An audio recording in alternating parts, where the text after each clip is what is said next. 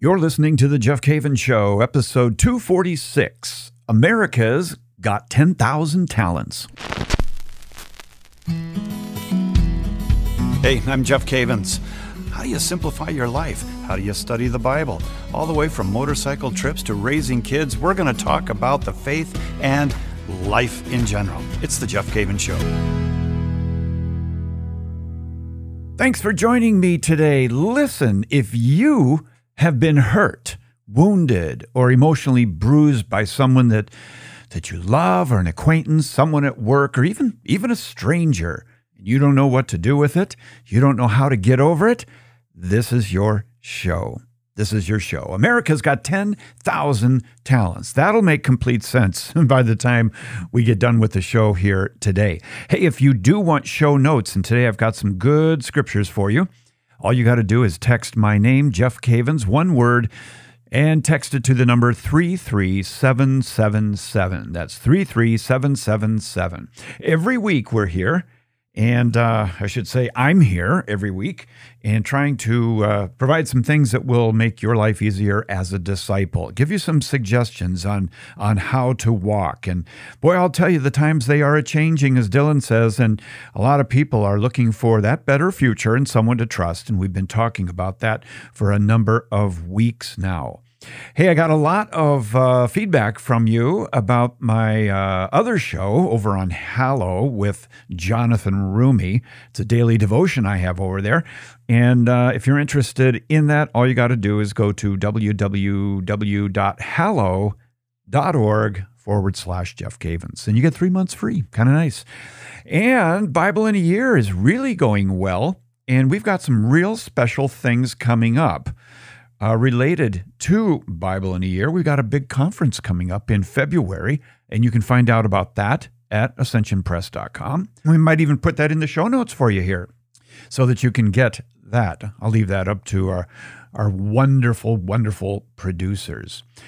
Well, all of us have had some experience in being hurt, wounded, bruised in some way, and I am part of that as well. I can look back at my life and I can see several times where, wow, I was really hurt. I was really wounded. But for a while, I didn't even know how to deal with it. But then, the word of the Lord was starting to become very clear, and I found that answer. And that answer is in forgiveness. And we're going to look at forgiveness here today, and how do you do it? And do you have to feel like you forgive in order to forgive? We'll look at that.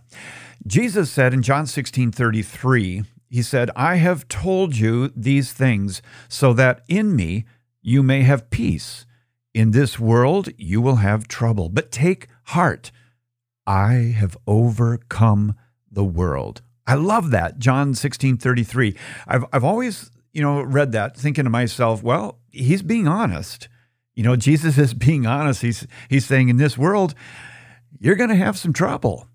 And he says, take courage. I have overcome the world. That idea of experiencing trouble really has to do with kind of a tearing apart in the inside. And we've all been there. We've all run into stumbling blocks, if you will, in our life. And it's really interesting because this word for a stumbling block is the word scandalon in Greek, scandalon. And that will be in the show notes for you. It's a stumbling block. It's that which gives offense, an object of anger or disapproval. And Jesus even said that he was a stumbling block to some, right? But we've all experienced stumbling blocks. And it's interesting because if you take a look at a mouse trap or any kind of trap, you have the apparatus, and then there is a particular place on the trap where you put the bait, whether that's a cheese for a mouse trap or it's meat for a mountain lion, or if it's a carrot for muskrats or whatever it is. You got to find the scandalon, that part where the bait goes. You put it on there, and they used to call it the bait stick. And the idea is that when you take the bait, you are trapped.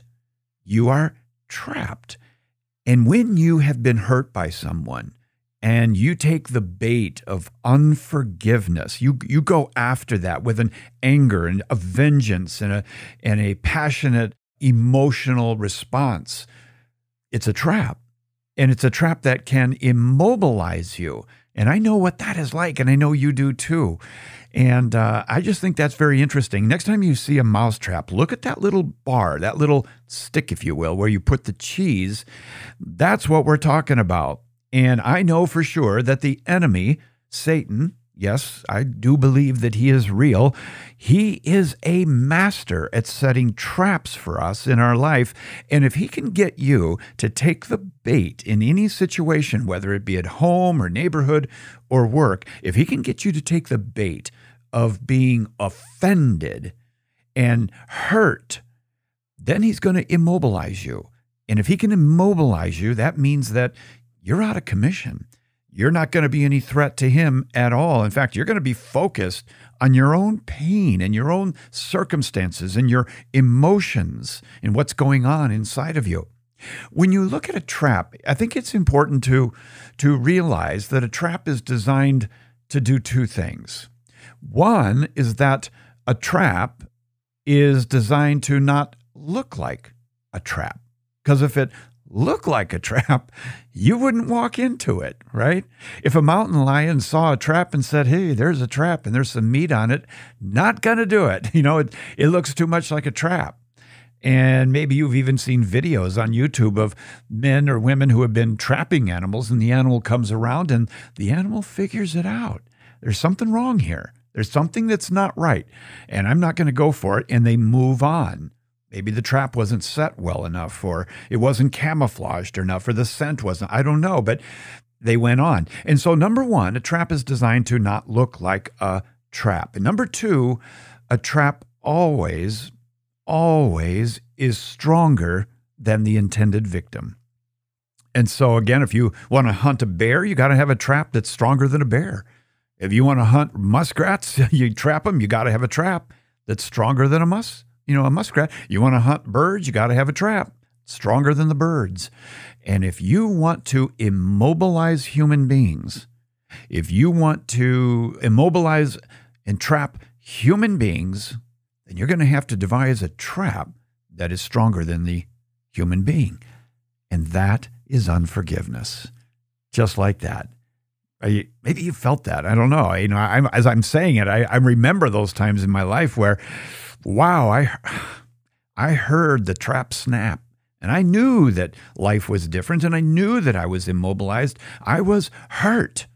And so when we walk in unforgiveness, regardless of why, and I know that some people might say, well, you don't know what happened to me. This is unbelievable what happened to me. Well, yeah, sounds like a big trap. That it can be small traps or big traps, but you're trapped.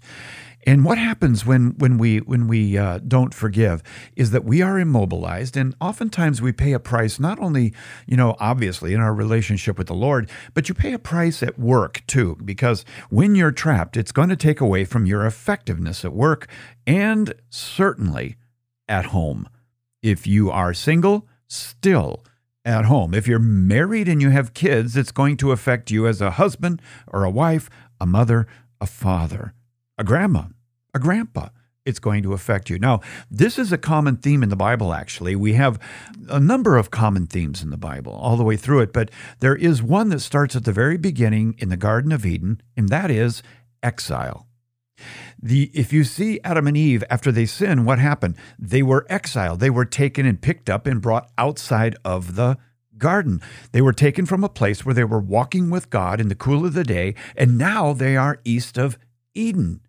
And so all throughout salvation history, we have this amazing pattern of exile and return. Exile and return. It's a pattern that you'll see at the very beginning, and you'll see it all the way to the end of the Old Testament and on into the New Testament. And in fact, I'm going to read to you just a moment here from Jeremiah. And if you do have your Bible, if you're not driving right now, you can certainly follow along with me. But I'm going to read from Jeremiah, and it's going to be Jeremiah chapter 34. So Israel, as God's firstborn son among the nations, was really called on by God to do to others what God had done for them. And we know that God forgave Israel. That's what's going on in the Holy of Holies, the Ark of the Covenant with the mercy seat on top of it and the cherubim facing each other with wings touching. Once a year, the great high priest would go in and make atonement for the sins of Israel. And it happened right there in the Holy of Holies. And so now that God has forgiven Israel, God expects Israel to treat the nations this way. And that's why it says in Exodus 7:16, in the show notes, Exodus 7:16, let my people go. See, God delivered them, and he expected Israel to treat the nations as they were treated. Now, every 50 years in Israel's history, they experienced, and this was a great one, a jubilee. They experienced a jubilee. And then they had smaller jubilees as well. But the great jubilee every 50 years was a time when slaves were returned to their family, land was returned, liberty should be proclaimed throughout the land. So just pause for a moment there. Do you get what I'm saying? That what God did for Israel, and that is he brought them out of bondage, he brought them into freedom, and he forgave them. And this is what he expects Israel to do to other people. This is sort of their trump card, in a way. They're different than the other nations. They're going to walk in the same attitude that God had for Israel. But here's what happened. Israel failed to release and extend liberty, and as a result, Judah went into Babylonian captivity in 587 BC. And here it is. I'm going to read it to you in Jeremiah 34. Now, just to put this in proper context, looking at King David, God made a covenant with King David, and that meant that someone from his family would be on the throne forever. And so after him is Solomon. And then after Solomon, we have Solomon's son Rehoboam. But the kingdom divided in the year 930 BC into Israel to the north, Judah to the south. And then the next big moment was in 722 when the Assyrians took out the 10 tribes to the north. They did. And then a little bit later in 587 BC, the Babylonians took out Judah, the 2 tribes in the south, Judah and Benjamin. And they were taken out and brought into Babylon for 70 years. But what brought that on? What brought on the exile? Well, it was a failure to release people just like God had released Israel. Listen to this. This is Jeremiah 34. And it says, the word which came to Jeremiah from the Lord, after King Zedekiah had made a covenant with all the people in Jerusalem to make a proclamation of liberty to them, that everyone should set free his Hebrew slaves, male and female, so that no one should enslave a Jew, his brother. And they obeyed all the princes and all the people who had entered into the covenant, that everyone should set free his slave, male or female, so that they would not be enslaved again. They obeyed and set them free. Okay, sounds good. Sounds pretty good, doesn't it? Right there. But, verse 11, but afterward, they turned around and took them back, the male and female slaves they had set free, and brought them into subjection as slaves. And the word of the Lord came to Jeremiah from the Lord. Thus says the Lord, the God of Israel, I made a covenant with your fathers when I brought them out of the land of Egypt, out of the house of bondage, saying, at the end of 6 years, each of you must set free the fellow Hebrew who has been sold to you and has served you 6 years. You must set him free from your service. But your fathers did not listen to me or incline their ears to me. You recently repented and did what was right in my eyes by proclaiming liberty, each to his neighbor, and you made a covenant before me in the house which is called by my name. But then you turned around and profaned my name. So every 7 years, you have this jubilee within the nation of Israel, and every 50 years, there is a jubilee that really has to do with the nations surrounding Israel. But the point is this, is that what happened to Judah was the result of their failure to forgive and release.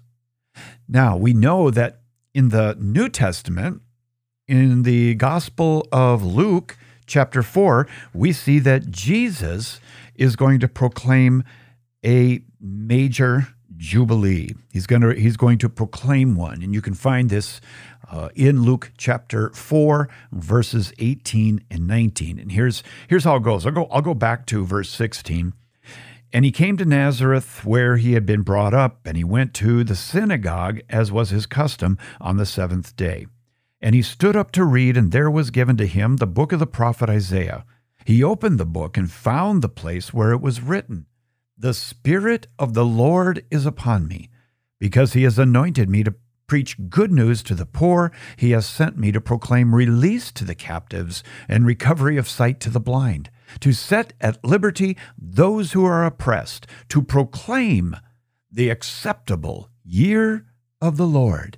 And then he closed the book, gave it back to the attendant. All the eyes were on him. And then he said, "Today, this scripture has been fulfilled in your hearing." And so he proclaimed a jubilee. And you can tell by the language that he used, it was to release to the captives, recovery of sight to the blind, liberty to those who are oppressed. This was absolutely a jubilee. And you know what? We've even had jubilees in our own lifetime. In the year 2000, John Paul II called a jubilee. And it was for everyone in the world, all Christians, it was for us to experience this tremendous release from God in forgiveness. And then we have the chance to pass it on to others. And then in 2016, what did we have? We had the year of mercy. Same thing. We had this rare opportunity. But Jesus gives you that rare opportunity today to be forgiven and to forgive others. When I come back, I want to talk to you about how this goes about being forgiven and what happens if we don't forgive. You're listening to The Jeff Cavins Show. If you enjoyed the Rejoice Advent resources in the past Advents, you know firsthand how God can use this season of Advent to foster a personal encounter with Him so that you are ready for the person of Jesus Christ at Christmas. My name is Father Mark Toops, author of the Rejoice Advent Meditation Series, and I'm excited about this year as we invite you on a pilgrimage as we learn more about the places, people, and events of the very first Advent. I am humbled with all of you who have celebrated with me the gift of Advent. Over 100,000 people have been a part of the Rejoice resource in the past. It's been a humble privilege for me to walk with you, and I'm excited about this year's pilgrimage as we learn more about those places, people, and events of the very first Advent. To learn more and to go on the pilgrimage with us, go to rejoiceprogram.com. And until we see you in this Advent journey, God bless you.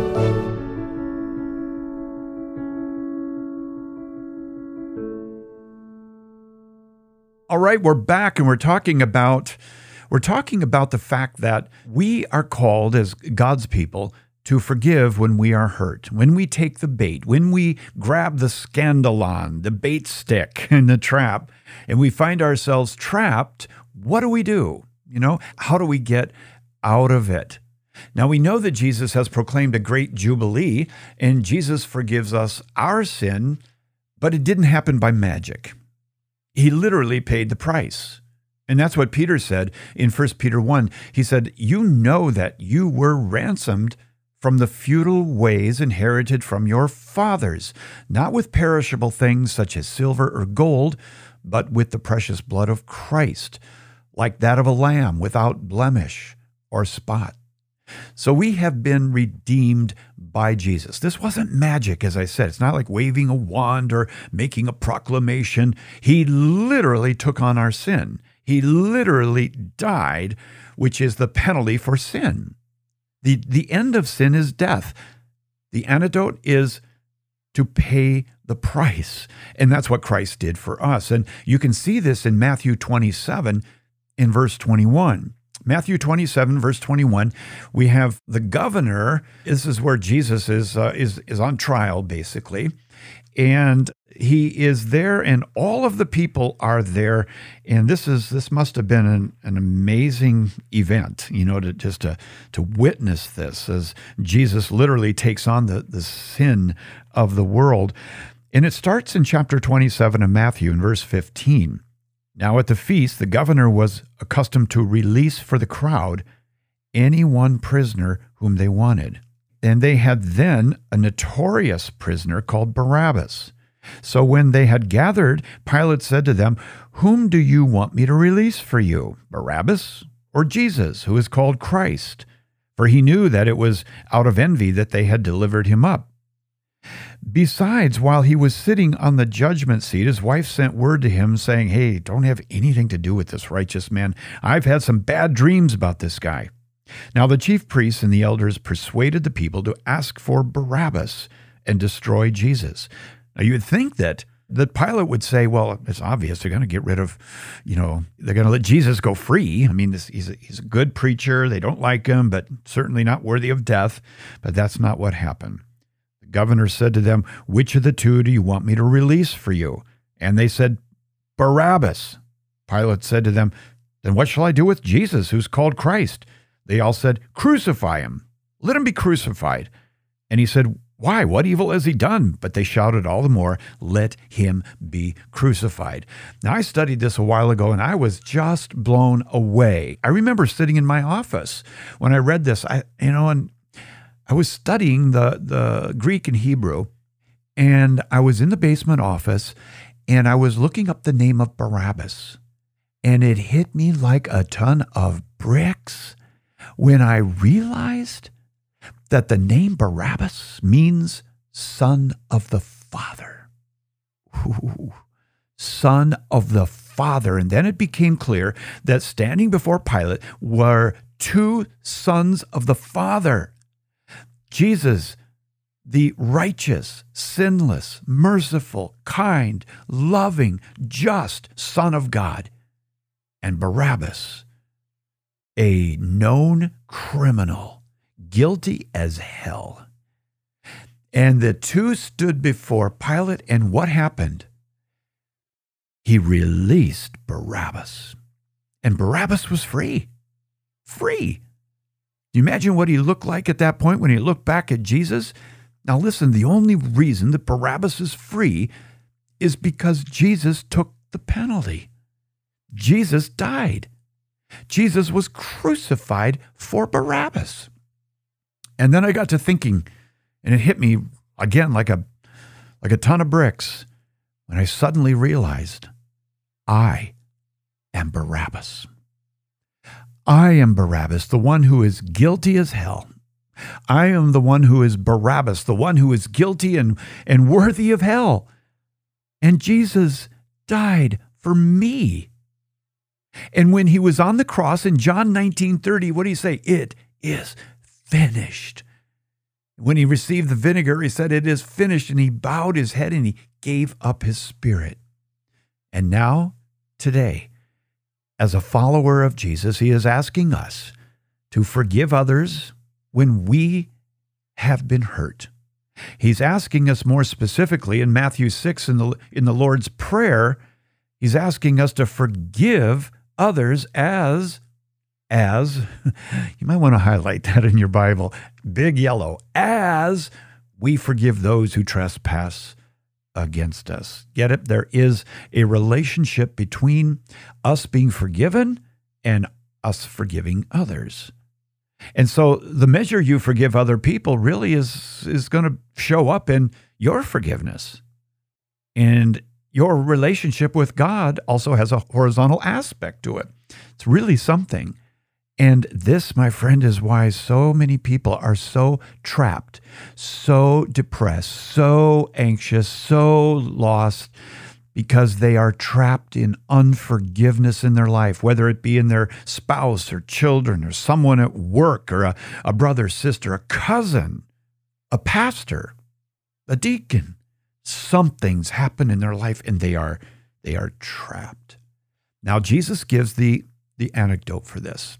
In Matthew chapter 18, I'm going to just tell you the story here for the sake of time because it's so powerful. In Matthew 18, starting in verse 21 through 35, you've got a story that is on the heels of Peter asking Jesus, Lord, if someone sins against us, how many times should we forgive them? 7? Or 7 times maybe? Huh? And Jesus says, no, I say unto you 7 times 70, which basically means forever. If they've sinned against you 100 times, you've got to forgive them. And so then comes the parable about forgiveness. And this, I'll tell you what, you talk about a trap opener. This is the story. And this is so good. Listen to this. You got one guy who owes the master, he owes the master 10,000 talents. Now you know where I got the name of this show. America's Got 10,000 Talents. This guy owes 10,000 talents. You know, a talent is amazing. How much is this? Well, a talent is a weight, and a talent is the equivalent of 15 years' wages. It's a lot, isn't it? 1 talent, 15 years' wages, and this guy owes not 1, not 2, not 3, but 10,000 talents. Oh, he goes to the master and says, oh, please, I'll pay it back. Don't take my wife, my children, and sell my home. Please, he gets down on his knees. I will pay you. And the master was moved with mercy. And what did he do? He released the man from 10,000 talents. Oh, man. Then that man went and found one of his friends who owed him 100 denarius. That's not much. It's 100 days' wages. And what did he do to this guy who owed him very little? He said, pay me back. And the guy said, oh, I will. Please, please have mercy on me. I'll pay you. And he didn't. He grabbed him by the throat and he put him in jail. And bystanders saw it, went back and told the original master what they saw. And the original master came to him and said, you wicked servant, I forgave you those 10,000 talents. I had mercy on you. Shouldn't you have had mercy on that man who owed you only 100? And he put him in jail until he paid back all of it.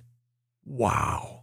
10,000 talents. It's a lot to forgive. I'll tell you, America has a lot to be forgiven. There's a lot of forgiveness that needs to happen in America with everybody that we know. Well, that is not the end of the story. And the story doesn't end so well, really. I mean, it does if you're right with God. But after it says, and in anger, his Lord delivered him to the jailers till he should pay all of his debt. Then it's over with. And then Jesus says, he says to his disciples, he looks them in the eye and says, so also my heavenly Father will do to every one of you if you do not forgive your brother from your heart. Do you see how serious that is? Wow. Now, the key word in that parable is the master, the Lord, released the man of the 10,000. The failure of that man who had been forgiven was he would not release someone else. So he found himself in bondage. Now, in the minute or so I have left here, I just want to ask you a question.